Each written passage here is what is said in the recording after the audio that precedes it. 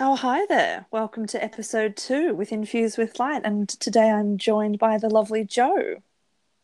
Hi. How are you? Well, it is a little bit late here, but I'm wide awake. And I'm feeling very, very pleased to be joining you. Thank you so much for having me. Excellent. So, Jo is from Awakening to the Light Within. Do you want to tell the audience a little bit, if you can, keep it in a summary form, a little bit about your services and what you do? Oh, yeah. My services and what I do, I guess it's a kind of mix, mash, and array of different things, as you well know, Jen. I often say that one thing doesn't necessarily always look the same. I kind of try to work with people on a very individual and personalized basis in relation to what comes up and what's most relevant and what they need, as opposed to having a formalized structure in relation to certain sessions. But yeah, I do a lot of mental blockage clearing. Yeah, the reprogramming type stuff, shadow work, inner child stuff, energy work, BQH, guided processes, that kind of stuff, I guess. My little Yeah, mixed bag of you fun. are. You are a mixed bag. And I guess the reason why I've got Jo on the show today is because she is a beautiful blend of the cognitive and sort of some more of those more spiritual concepts. And sometimes we're going to discuss the topic of grief today. And I think sometimes when we're dealing with those huge emotional concepts, it's important sometimes to have an integration of both. They all have Mm. their own purpose, and we can use them to help us. So we're hoping to have a bit of a conversation about grief, but it might be a little bit different to the grief that you may know.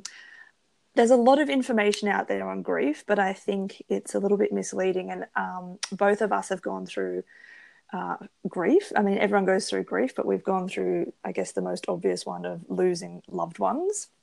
And so we're just hoping to have a pretty raw, real conversation. So, Jo, where do we want to start? Where do we go on this huge topic of grief? Oh my goodness gracious. I mean, the thing is, and I think this is why so many people avoid having these conversations because Yeah. um, grief, as you've said, the most obvious one, loss of a loved one.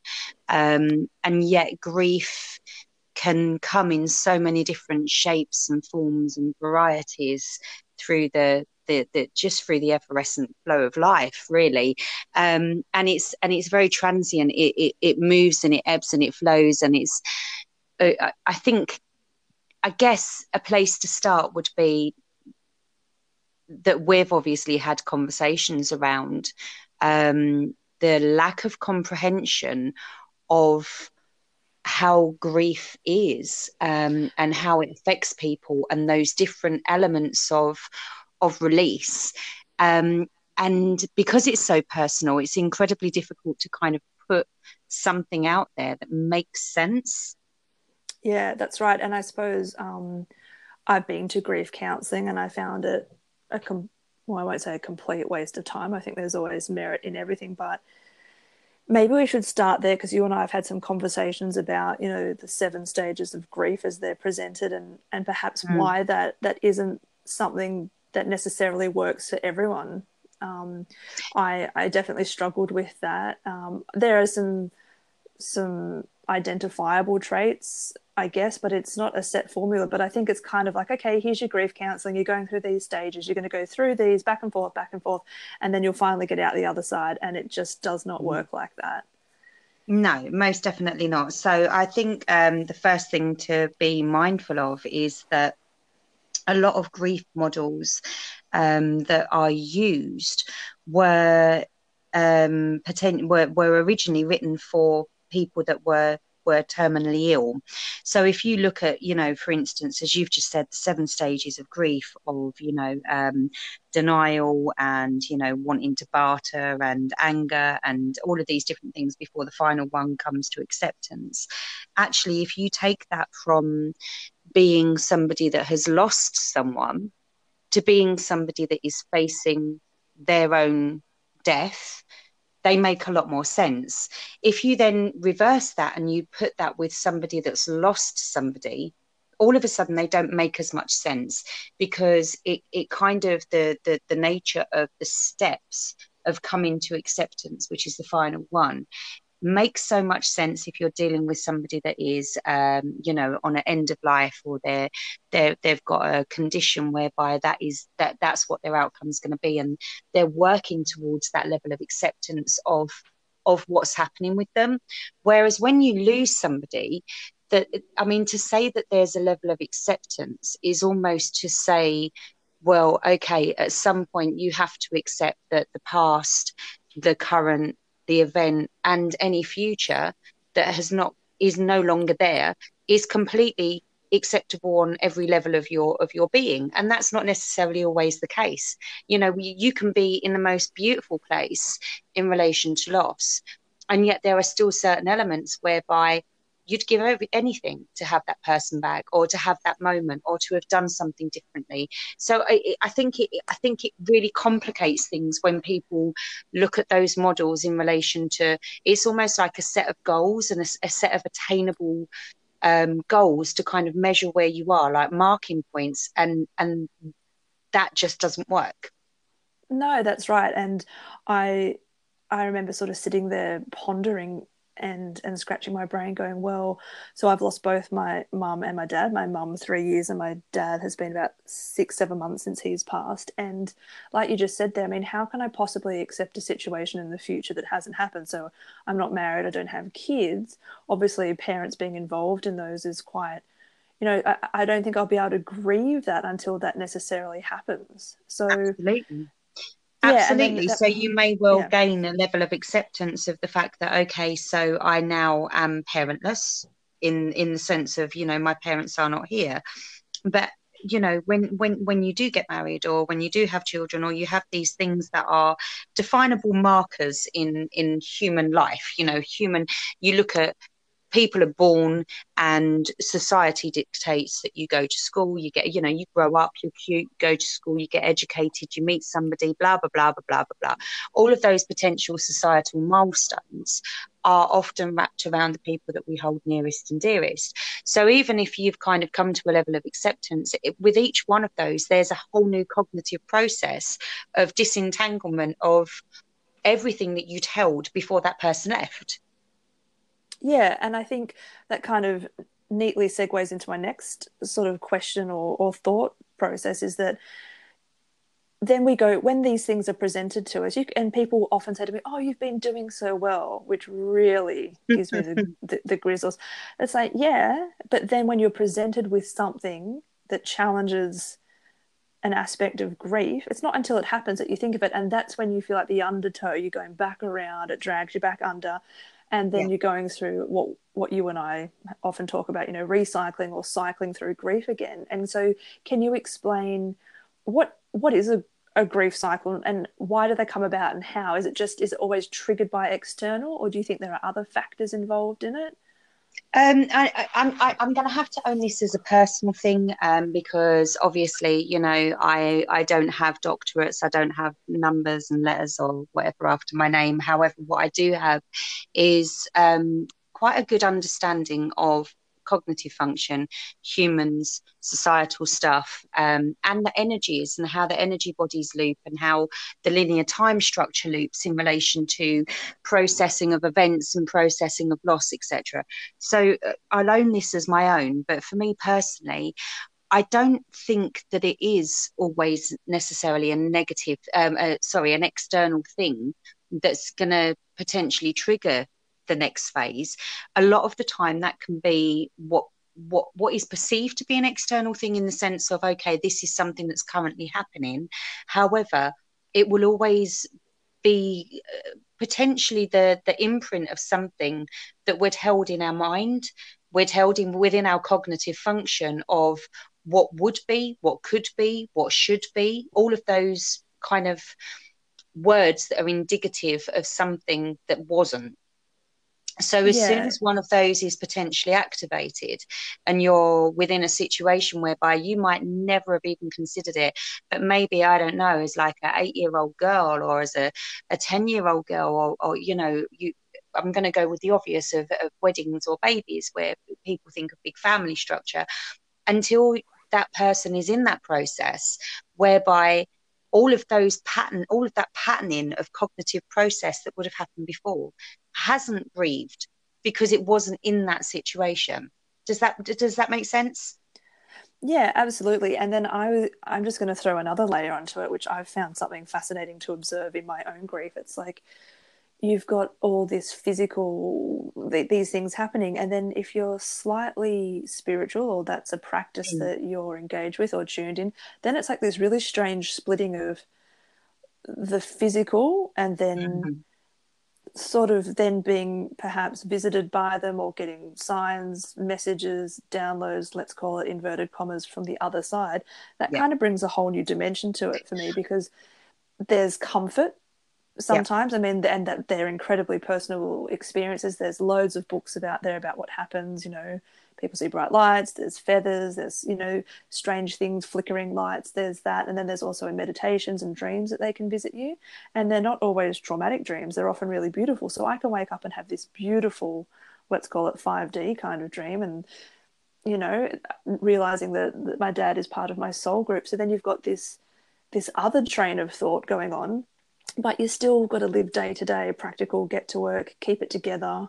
And hmm I sometimes find that an interesting fusion of the grief concept, and how that can be quite tricky to navigate too. Well, I It's not think as black and also, white. yeah, and I also kind of want to bring complex grief in there as well, because actually, sometimes we have these situations whereby I'm just going to have to be me and I'm just going to have to use my potty mouth right now. However, sometimes Mm. we get these situations whereby someone might have been a bit of an arsehole, you know, just because, and when people die, it's almost like, oh yeah, but they're dead now. You can't speak ill of the dead. You can't acknowledge the bad Yeah. things because, now they've passed. It's almost like the bad stuff didn't happen.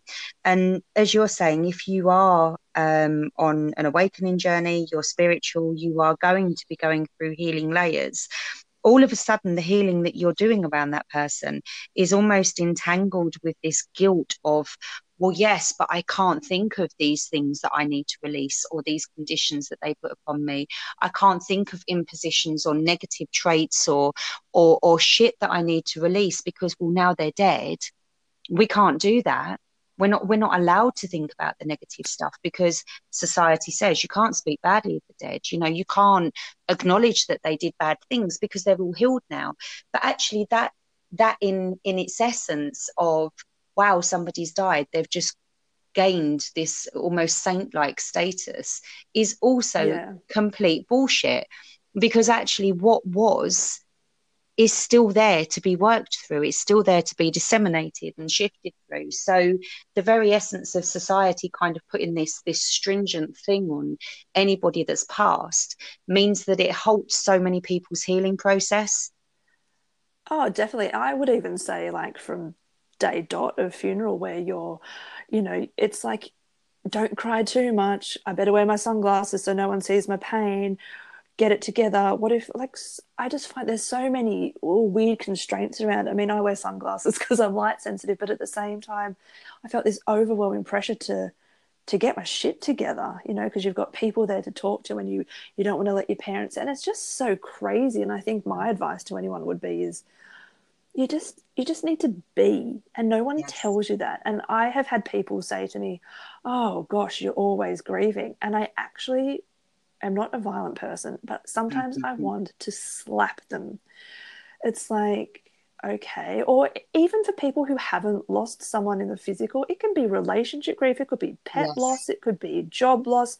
There are so many facets to it. And I think to tell someone who is grieving, or they're just having a day, I honor and commend that. It takes a lot of bravery to cry and get it out of your system. Absolutely. And I guess when you were talking about this complex grief, that's something that Joe has been helping me through. And I'm going to be really raw and uncensored and unedited in this, because I think that's the only way we're going to help people. But Mm. let's talk about complex grief Yeah. and then transference onto people who are still alive. Yeah. So I think it's interesting when you lose both parents, you kind of have this real sense of like, shit, I'm alone. So if you've ever had any abandonment wounds, hello, they're going to come back up. Mm-hmm. But I think, I mean, you can probably explain it better because I am your client in this aspect, but do you want to talk through, and I'm happy for you to use me as an example, but I have been transferring grief onto people who are still alive. I And what think can you explain what that's about? yeah, Yes. I mean, complex grief will come in so many different. Again, it is very, very difficult to kind of define a label such as complex grief into kind of one paradigm and say this is exactly what it is, because again, it's basically, if you look at I mean, it's hard to standardize. Is that even a word? Yeah. Grief, Yeah. anyway. However, for me personally, complex grief is when, say for instance, there was a trauma around it, there was an unexpected event, there's been trauma in the past, you haven't had a positive relationship with the person, there's all of these kind of facets of things that are going to start presenting, and that person isn't there anymore. You are not going to be able to speak to them, you're not going to be able to gain any closure with it. Everybody now reveres them because they've died. You're looking at the past, the present, and the future. And complex grief can also be around it's the dissection, I guess, of everything that came before it in relation to how you're able to process all of that going forward. And I mean, I know we've spoken about the event. So for instance, if somebody has a traumatic event, that can make the grieving process so much more complex, because rather Yeah. than just an event of, okay, well, there was a lead up and the person died, we as energetic, spiritual, eternally energetic beings of emotions and physicality and cognitive function and energy, we can only ever process what we can process within a given moment. We can only process so much of it. So I got a download about the linear time, the linear time loop of healing, if you like, whereby certain things or situations will keep coming up around certain times. But if it's trauma based, it's about almost kind of going back and re-looping and being able to take that event, that time period, from another perspective that we weren't able to process it from at the time. So if, for instance, we were in fight or flight mode, we're then going to take it from observational mode. Then we're going to take it from personalization mode. Then we're going to look at how this impacts me. Then we're going to look at the emotional process. Then we're going to look at the thought patterning behind it. Then we're going to look at the loss. Then we're going to look at attachment. And then so there's all of these different multiple facets that come on board. Yeah. The I human think can't process in one go. no, and I think trauma is such an important excuse me aspect of that. So I'll be completely open with everyone. So if I look at my mum's death versus my dad's death, okay, so mum's been past 3 years. She had lung cancer, albeit from diagnosis to death was 8 months. I still, on some level, knew what was, Yeah. I knew that it was getting worse. I knew she was moved into palliative care. Like, you're never prepared, but there was just more understanding around it, right? I had months, and then I had a week, and then I had a few days to be like, she doesn't have much time left. Whereas my dad, it was just one night. He was coughing. My brother and I went in there. He felt sick. He'd been in hospital with like some chest fluid issues, and then all of a sudden, it's my heart. There were, we were like, shit, he's had a history of heart. And then it's like there are 6 ambulance officers in my dad's room. They're like pulling him off the bed. There's like adrenaline going into different things. My brother and I are helping. There's like ribs being cracked. There's machines like being attacked. And I'm watching it all. Like you're cognitive of it. But like you said, I said to you that I was going back and replaying. I'm like, oh, why am I obsessing about this? Like, why am I going? And just as you said, it's the brain can't process everything No. that at the time that's going on. It just can't. And so I've been going back and replaying it, thinking, oh my gosh, I'm obsessing about this. But they were very different. And someone said to me, oh, you're handling your dad's a lot worse than your mum. Don't say things like that to people, team. And I think it's because of that aspect of trauma involved. You know, it doesn't mean that I love them less. It's just trauma plays such a huge part. Yeah. And no one explains that to you. No one talks about trauma. Well, I mean, gosh, within healing modalities, we talk about trauma a lot, and the fact that people can carry residue within their cellular structure, within their molecular structure, from traumatic events, because the release, you know, we literally can only process a certain amount of stuff within a certain phase of time. So that's why we have to continually keep going back and going back and going back to kind of finalize or pull out the variant different factors of what was going on to process. I mean, when you said, and I know I kind of went off on a tangent, so I just want to kind of go back to what you were saying about having, when you're in the grief cycle, it's almost like putting that directing it elsewhere. So again, for me personally, when my daughter died, I was prepared for it. I knew that it was going to happen. It was an incredibly peaceful death, for which I'm very thankful. However, because of the dynamic that I was involved in, I couldn't grieve my daughter for probably about 18 months without projecting that grief via anger, disappointment, and all sorts of different other things at another person. And it was purely because it was too fucking painful.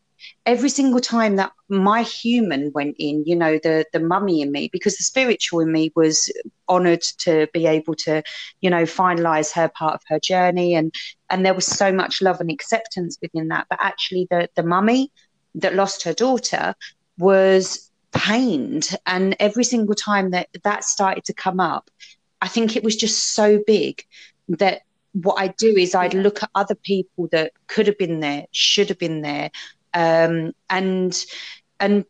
basically throw whatever shit I wanted at them, rather than actually try and sit in that really, really uncomfortable raw space. Because as you've said, time goes on and then people go, oh, you know, oh, it's a couple of you're doing so well. And the thing is, you might have a week of doing great. You might have a month of doing great. Fuck, you could have like 3 months of doing great.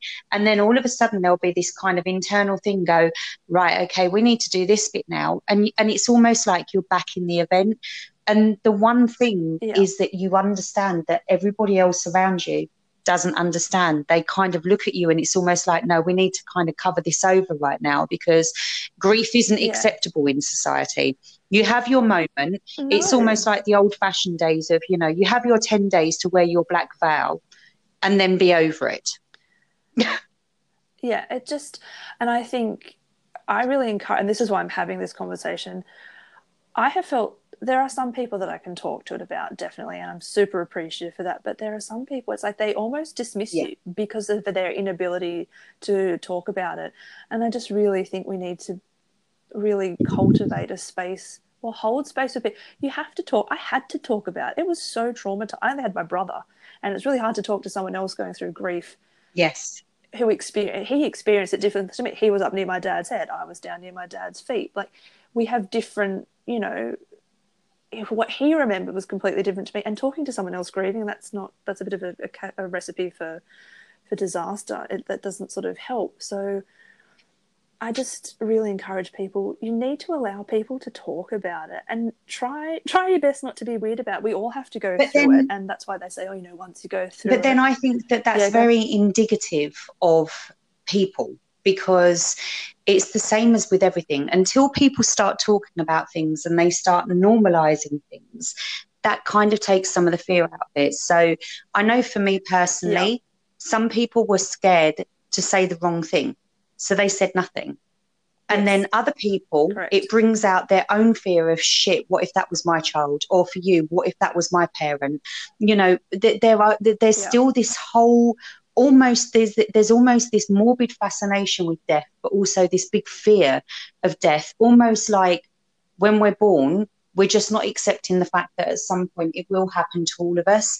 And I think until you can normalize death and actually embrace death as a transition, just the same as, you know, we celebrate life, we celebrate birth, but we don't necessarily celebrate when souls get to, or energies get to be free and go on to their next journey.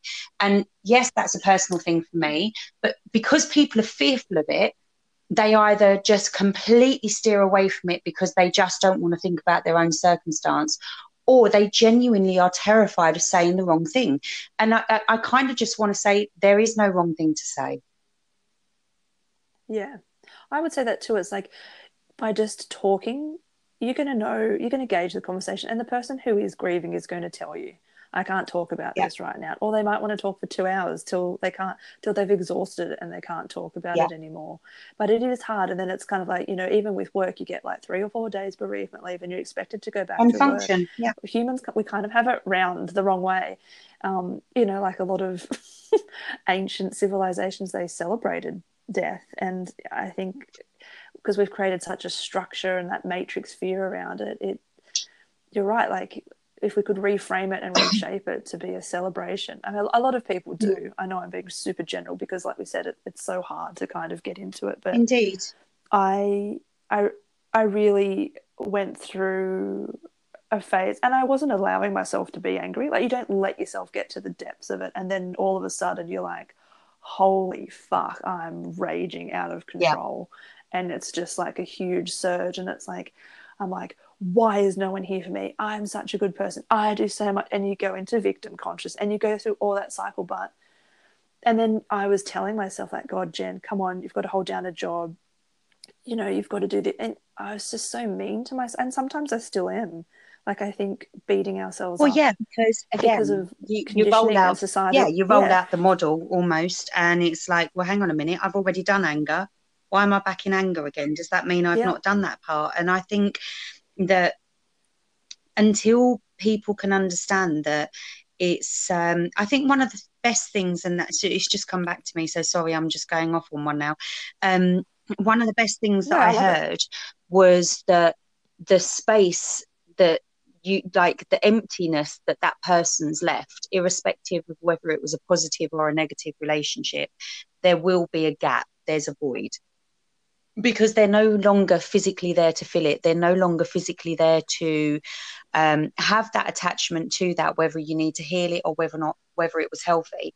The gap doesn't get smaller, but the life that you grow around it just gets bigger. Yeah, and that's such a beautiful, beautiful thing. It's such a strange journey. I'll definitely say that it's a strange journey, and what I've really noticed is you do run away, and you become so good at distracting yourself because we're so afraid to feel. And I would say I'm someone who's pretty in touch with their emotions most of the time, but grief can just knock you sideways, and I've been terrified to feel it because it can feel like it's never going to end. Yeah. So I guess maybe, and it is, that's how I feel. That's my personal. And it's very much wrapped in that whole process of when you are healing around loss, and I'm just going to call it loss for a second. You know, loss of self, loss of identity, loss of a partnership, anything that you've kind of built something on, anything that you've had that kind of attachment to, you then that attachment will then need to be placed elsewhere or healed. And when you're looking at the multiple elements of what was, what is now, and then what is going to be, it's fucking huge. So to think that people can kind of just sit there and go, I think the perception is that, well, I just miss this person, I just miss them, and that's it, you know. And then, you know, a bit of time goes by and everybody's going to be okay. And that's just so completely devoid of any understanding of how healing works. Oh, yeah, totally.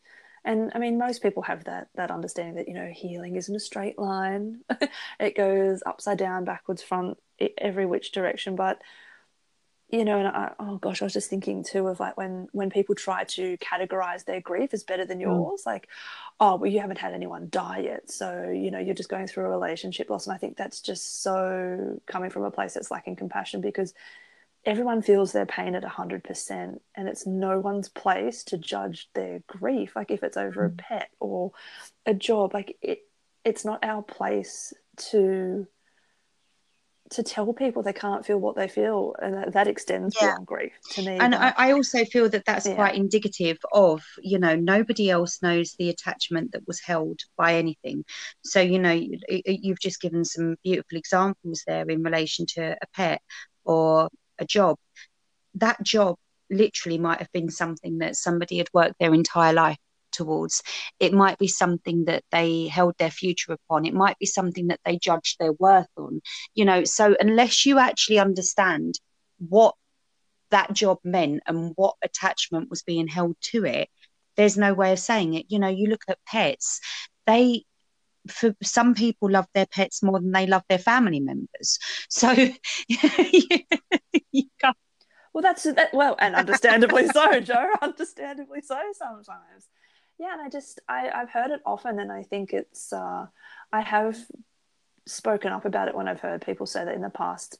I would just let that go, but now I'm a little bit more outspoken. I'm just like, like maybe you should be a little bit more mindful with what you're saying, because grief affects everyone. It could be, and then there's a lot of grief going around with Yeah. current world events, but it can come from lots of things. Uncertainty. It doesn't have to be such a tangible thing. It can just be like a belief, an Yeah. idea, a concept that can also Yeah. trigger it. So then I suppose, and this is just so personal, but do you think there is any one particular thing that really has helped you get through it, or is there something that stands out in the process of grief? Um, I think personally, I think that's quite difficult for me to answer, purely because, as you well know, very much like yourself, my journey of healing has been so varied in relation to different things that it's kind of all happened at the same time rather than structured around one thing. Yeah. The one thing that I will say is acceptance and allowance. If you are feeling it, allow yourself that space. If you are because interestingly enough, I was just going to say this before you asked that question. When you said about judging the depth or the layer of grief, if you want, it's that's also something that human beings do very well. So not only will some people look at somebody else and say, well, yeah, but what do they know? They've not really lost X, Y, Z. Humans are also incredibly good at going, well, yeah, but I've got all of this going on. However, there's other people that have got it worse. And they almost try to, Yeah. what's the word? My mind's gone. Well, like Yeah, dismiss dismiss. in, Yeah, it's like a well, dismissal of, yeah. because it's so bloody big. So rather than looking at it and sitting in it, or tentatively walking around it and seeing how it feels, or trying to, for me personally, it's about taking the different elements out. If you look at grief as just one big thing, it's fucking huge. Whereas if you try to then separate the different fractals of it, the different elements of it. Okay, well, this part was physical attachment, this part is emotion, this part is about the future, this part is maybe a bit of regret or remorse of what wasn't done. It makes it's kind of like the bite-sized chunks, and it makes it easier to sit with those than to sit in the mass of. But the other thing is, don't be Yeah. dismissive of your own feelings, because, and I tell people this all the time, it doesn't matter how big or small you think your situation is. And it doesn't matter if there's somebody out there that you perceive has got it worse. Your feelings are valid and your feelings are current, and they will not change just because you're distracting or dismissing. Yeah. it's so, yeah, it's just such an, it can be so overwhelming. And I think it's such a strange thing to witness people, yeah, but I've lost, but we've had 5 miscarriages, and it becomes this horrible Yeah. competition. And I find that a very strange human aspect to just exist. Like, I really I really struggle with that aspect of it. But I suppose, and I find it interesting, someone also said to me, and I love all these people, and I know that most of them coming from a heart-centered space. But someone's like, "Oh, well, you've been through it with your mum, so it should be easier with your dad." Wrong. We Yeah, could write a things book not to on things say. not to say. There's not to say. So, well, they were completely different people. I had a completely different relationship with both of them. Their relationship was complicated. So now they're both gone. I've got to unpack that. It trickles out into so many different Absolutely. And in things. the essence of them both And being gone, you are now solely responsible for yourself. I mean, yeah, you're a grown woman and you're responsible for yourself anyway, but it brings this whole different level of having to have your shit together almost, you know. I never envisaged that yeah, I all the would time. end up getting divorced and moving back in with my mum when I was 40 years old. However, it happened. You know, had she not been there, well, what would I have stayed in my What do marriage? you Would I do? have not been able to take that, embark on that journey of self, etc., etc.? So yeah, I totally get it. But I think it's also that whole other thing of things not to say. We have to understand that people, we said earlier, you know, sometimes people don't want to say the wrong thing, and sometimes it brings up people's own fears around their own mortality or the mortality of those that they love. Then there's the other group, which I totally forgot about, the fixers. And Oh, the yep. fixers, I can fall into that right, category. they see somebody that's in pain and they don't feel like they're doing anything right unless they can make them feel better. And I think it's something that's really not spoken about very often when it comes to grief or loss of anything, is that you're not supposed to make people feel better. What about accepting that they just don't feel okay and being able to just say, you know what, you're in a shit place. Yeah. I know that whatever I say or do isn't going to change that, but I can sit with you in that shit place. And I think that that's the thing that's probably most missing in humans, is that it's such an uncomfortable place to be that people don't know how to sit with somebody in it. And it's such a simple gift. Yeah. Because we can't, yeah, because we can't sit with our own emotions. So many people spend their lives running from it. And I get really conflicted too. I think with both mum and dad passing away, like, it made so much more clearing in my own personal healing that I was able to, let's call it, bring online some of my light language, like my spiritual gifts. And then you think, oh, wow, now I'm feeling guilty for getting a benefit or gaining something out of it. And there's just so many facets of it. And then I would also say that, when someone dies, you've got to go through the administrative Mm-hmm. hoo-ha of money, estates, closing accounts, solicitors, and that is stressful. So you don't really even have No. a lot of the time any downtime to process what's happening. So I always say to people too, like, the first 3 to 6 months, you're kind of caught up in doing probate and dealing with accounts and relatives. It's kind of from 6 months on, I think, is when I usually have a breakdown, because then I can process or start to Mm. unpack and process And actually, what's you know, what's been even you going on. saying that in relation to, you know, family. Sorry, it just got a tickle then. You know, So if you're talking about the death of somebody in particular, so instead of just instead of a loss of a job or something like that, if it's a loss of a person, then there's a whole bunch of other people that are to be taken into consideration. What's their wants? What's their wishes? How much do we bend or yield to what other people want? How much do we try and maintain what we think the person that's died would want, etc., etc., etc.? And it just can become such a yeah, oh, a nightmare. yeah, absolutely. And like, if you have, and hello, I'm going to be completely honest, if you have a dysfunctional family, that can just Well, that's a it can whole bring nother out the level of stress that you've absolute got to worst in the unpack. people that are around you. You know, it can bring out their absolute worst traits, Yeah, and then you have to definitely. start to juggle that as well. But I mean, when you was talking about the guilt, I mean, you know, my daughter was profoundly disabled, very medically complex, an absolute force field of energy. She literally changed people's lives, even though she wasn't able to speak. However, I would be lying if I said, oh, yeah, it was really, really easy caring for her for 15 years. It was hard. You know, I don't think I had a Yeah. full night's sleep in 15 years. I became so medically advanced in the things that I was able to do. You know, I could give IVs, I could run breathing machines, etc., etc., etc. And I'm fully aware that when she decided that she'd had enough, she gifted me with the opportunity of a life that I would never have been able to have if she wasn't there.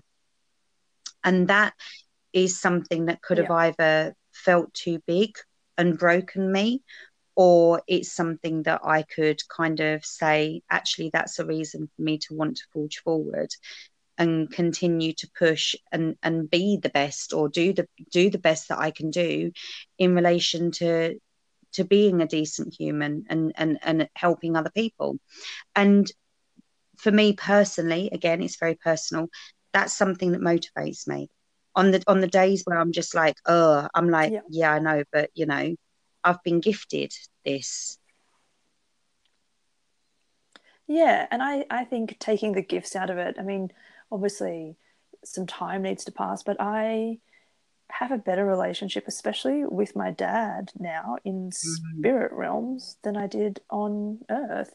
He and I would talk about, you know, the pyramids and UFOs, and he had a few friends in the SAS and some interesting, you know, and he's been to a lot of pyramids in the world. And so it's like he was kind of remembering just a little bit too late, but we had those conversations about galactic beings and the stars, and now I mm. can talk to him all the Well, time. see, and this is fantastic. I mean, Excuse we me. had a great moment with a grief counsellor from the hospice, who was spending time with my other daughter. And considering that my dad committed suicide, you okay? Yeah, just a Yeah, little my dad tickle in the committed old throat. suicide just before I was 15 years old. It was a shitty relationship. I actually laughed with joy when I was told that he committed suicide, not because I'm a bad person, because it meant that it Yep. was all over at last, you know. The healing and the shifting that I needed to go through took decades to be able to unravel that particular grief. However, my daughter, who is coming up to 18 years old, has the most amazing relationship with my dad now that he's not physically here anymore.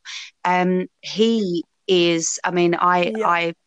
she was having a counselling session here at the house and called me in the lounge, and she said, Mum, who would you say is the most reliable man in my life? And I went, what do you mean? And she said, who would you say has been there for me most consistently in my life? And I went, what, alive? And she shook her head, and I went, my dad. And that was an absolute conversation because, you know, Yeah. on the other side, he has been there consistently for her since she was a baby and always comes through in her darkest times. Whereas alive for me, the guy was an arsehole. But that's accepting that Yeah. it's a very different state. Yeah, exactly. And I mean I don't feel my mum's energy as much. That's not to say that she's not around. She's probably off, I don't know. I feel like she's off in angelic realms, but dad is in my soul group, and that's very different. And I guess some of the beauty is through your quantum Mm, healing sessions, I've been able to put those pieces back together too, that, you know, he's actually part of the council of my home planet that I'm part of. And it all kind of, yeah. there's a lot of things that make sense now. But again, and I think that's really beautiful. So I suppose for me, in terms of coping, I'm excited to develop a new relationship that looks really really different, and it's not something I can talk about with everyone because, you know, just by saying, oh yeah, my dad's in the Galactic Federation Council, people are going to think, wow, hello Woohoo! Jen, maybe we should let's pop you into that mental asylum. And again, why should I feel like it's, I don't know whether anyone's seen the TV show Dead to Me. It's brilliant. It's on Netflix, and the kid thinks that the dead father is a bird that comes and visits him, and everyone takes the piss out of him. But I was like, but what if that's his Yeah, connection? You don't know what's going on with someone. So I think, as absurd as things might look, as long as it's not detrimental to their health or to someone else's health, like in I don't know, like in a harmful way, then you've got no position to comment on what what people brings them peace? feel or experience Yeah. in the other But then, realms. but then Yeah, again, I think exactly. that that just kind of takes us on a full loop back to people's fear of death. You know, if people would not be so awkward and weird around grief if they knew how to deal with death. So for some people, it is, you know, the worst thing they can possibly ever think about. For some people, it's like, well, you know, I've come here and you know, I'm when I leave here, I'm going to go off somewhere else, and I 100% believe in past lives and lives that I've not had yet, and everything's great, and I don't fear it. And then for other people, they genuinely do believe that the second you stop breathing, that's it. There is nothing. You know? Yeah, So it's just dust. Yeah, yeah, like my brother, like always says, indeed. ashes to So ashes, so when dust to dust. Doesn't exactly. matter. So He's dead in the when you kind ground. of look at the variance of people's belief systems, and then you bring religion into it as well. You know, if we want to go down the religious path, well, you Oh, know, that golly. person's probably gone to hell, where they're probably serving purgatory because they wasn't very. You've got all of these. Yeah. Or Exactly, can you get into exactly. Oh, heaven? you know, that one's waiting up there for you. Maybe if you're good, you're there's so many different beliefs around life and death, but death in particular, that is it any surprise that society goes, yeah, grief. Are you all right though? Too hard. Yeah. Like, yeah. It's. I don't even know how we get it better to talk about death. You know, I there are moments in my very 3D form where I'm like, it terrifies me, and I think, oh gosh, you know, what does happen? And then there are other days where I'm like, I'm just going to continue being my little source energy, but I'll just be non-physical. I mean, I don't know. It could come back as you just don't know. And I think to some people that's a real comfort if they can spend more time in the spirit realms, let's call it, or dealing with that. But a lot of people are still stuck Indeed. dealing with the 3D physical linear aspect of it, like eat, and then a lot of people then have that whole, well, what's the point of life? There's no point, and then that goes down a whole nother path of depression and mental health because Yeah, we just think, why are we here? And for some people, that's their great awakening, but for other people, it can be yeah, super detrimental. They're just like, oh fuck it, we're absolutely, gonna die anyway. absolutely. I mean, I'll never forget when I was younger and we'd gone to Australia and we stopped over at Indonesia, and I tell you what, I've never. I think we got into a cab to take us to a hotel, and I think I must have been about 11. I don't think I've ever shit myself as much in a car ever. The way they drive there, that like they're just absolute insanity. And I think at one point my dad said, like seriously, the people driving here are crazy.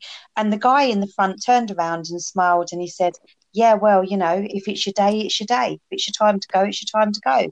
And therein, there was such faith in that we're Oh, just going to do whatever because if it's our time, it's our time. Some people can say that's moronic. Other people might look at that and say, well, that's absolute surrender. It's just. So yeah, when you've got such yeah, that's true. opposing, almost opposing ends of the spectrum of where people sit in relation to such an emotive subject, then you look at the complexities of grief. Is it any surprise that human beings go, ah? However, as with everything, Oh, unless you too talk hard, about Master. it and you Yeah, normalize it and people start to understand it, nothing ever changes.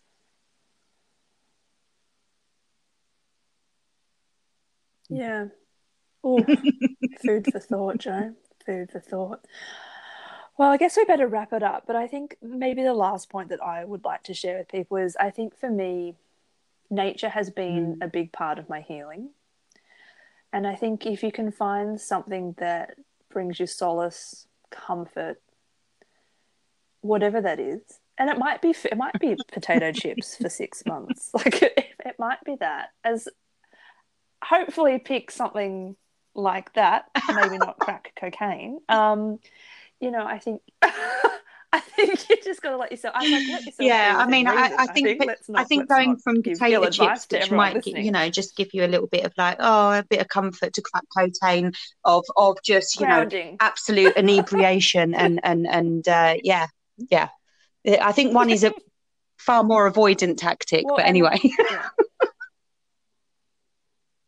yeah, oh, yes. I was going to say, but that's oh look, that's a whole nother topic. But there's a lot of self medicating that goes on Yeah, with grief. Let's not lie. So I think there's allowing, and then there's also when it becomes detrimental or avoidant or yeah, denial. But I would like to finish on things that have helped me. So I think nature has really, really, really helped me. I've got into the garden a little bit more. I feel like connecting with the earth kind of helps me.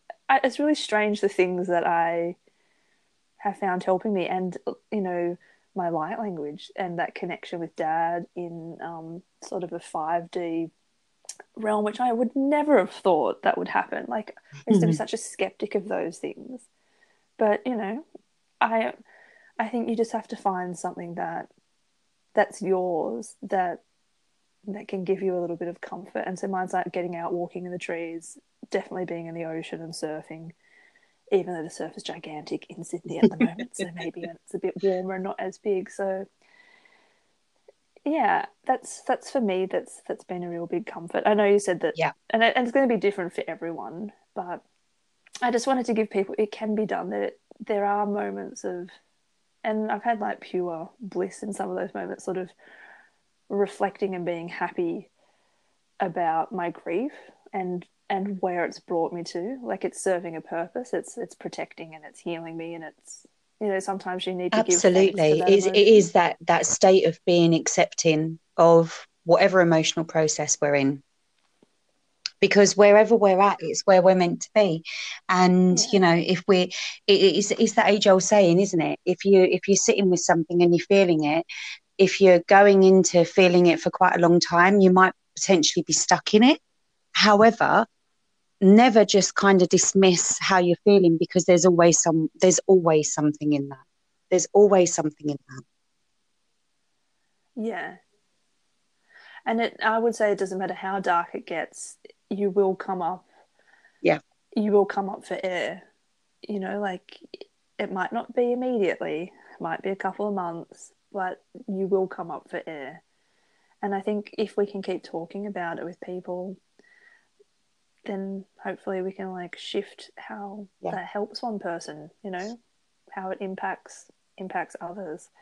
I wanted to thank you so, so very much for being so open and raw, and your insights are incredible. And I would highly suggest Jo. I am working with her to go through grief. She brings that great balance, like I said, that great blend of cognitive. And if you are on an awakening ascension path, it's good to really bounce off Jo and explore that. And like she said, she does sort of tailor it, which is great. It's not a Oh formulaic God, no. psychiatric kind of process. It's a very so just in case people are, it's a very thoughtful, considered, Thank holistic you. approach to the individual. So you're awesome. So yeah, love to know anyone's thoughts. Start talking about Absolutely, grief, people, absolutely. And thank you if so you much for can. having me, Jen. Yeah, no worries. Great. Well, thank you so much, and we'll talk to you guys Bye. soon.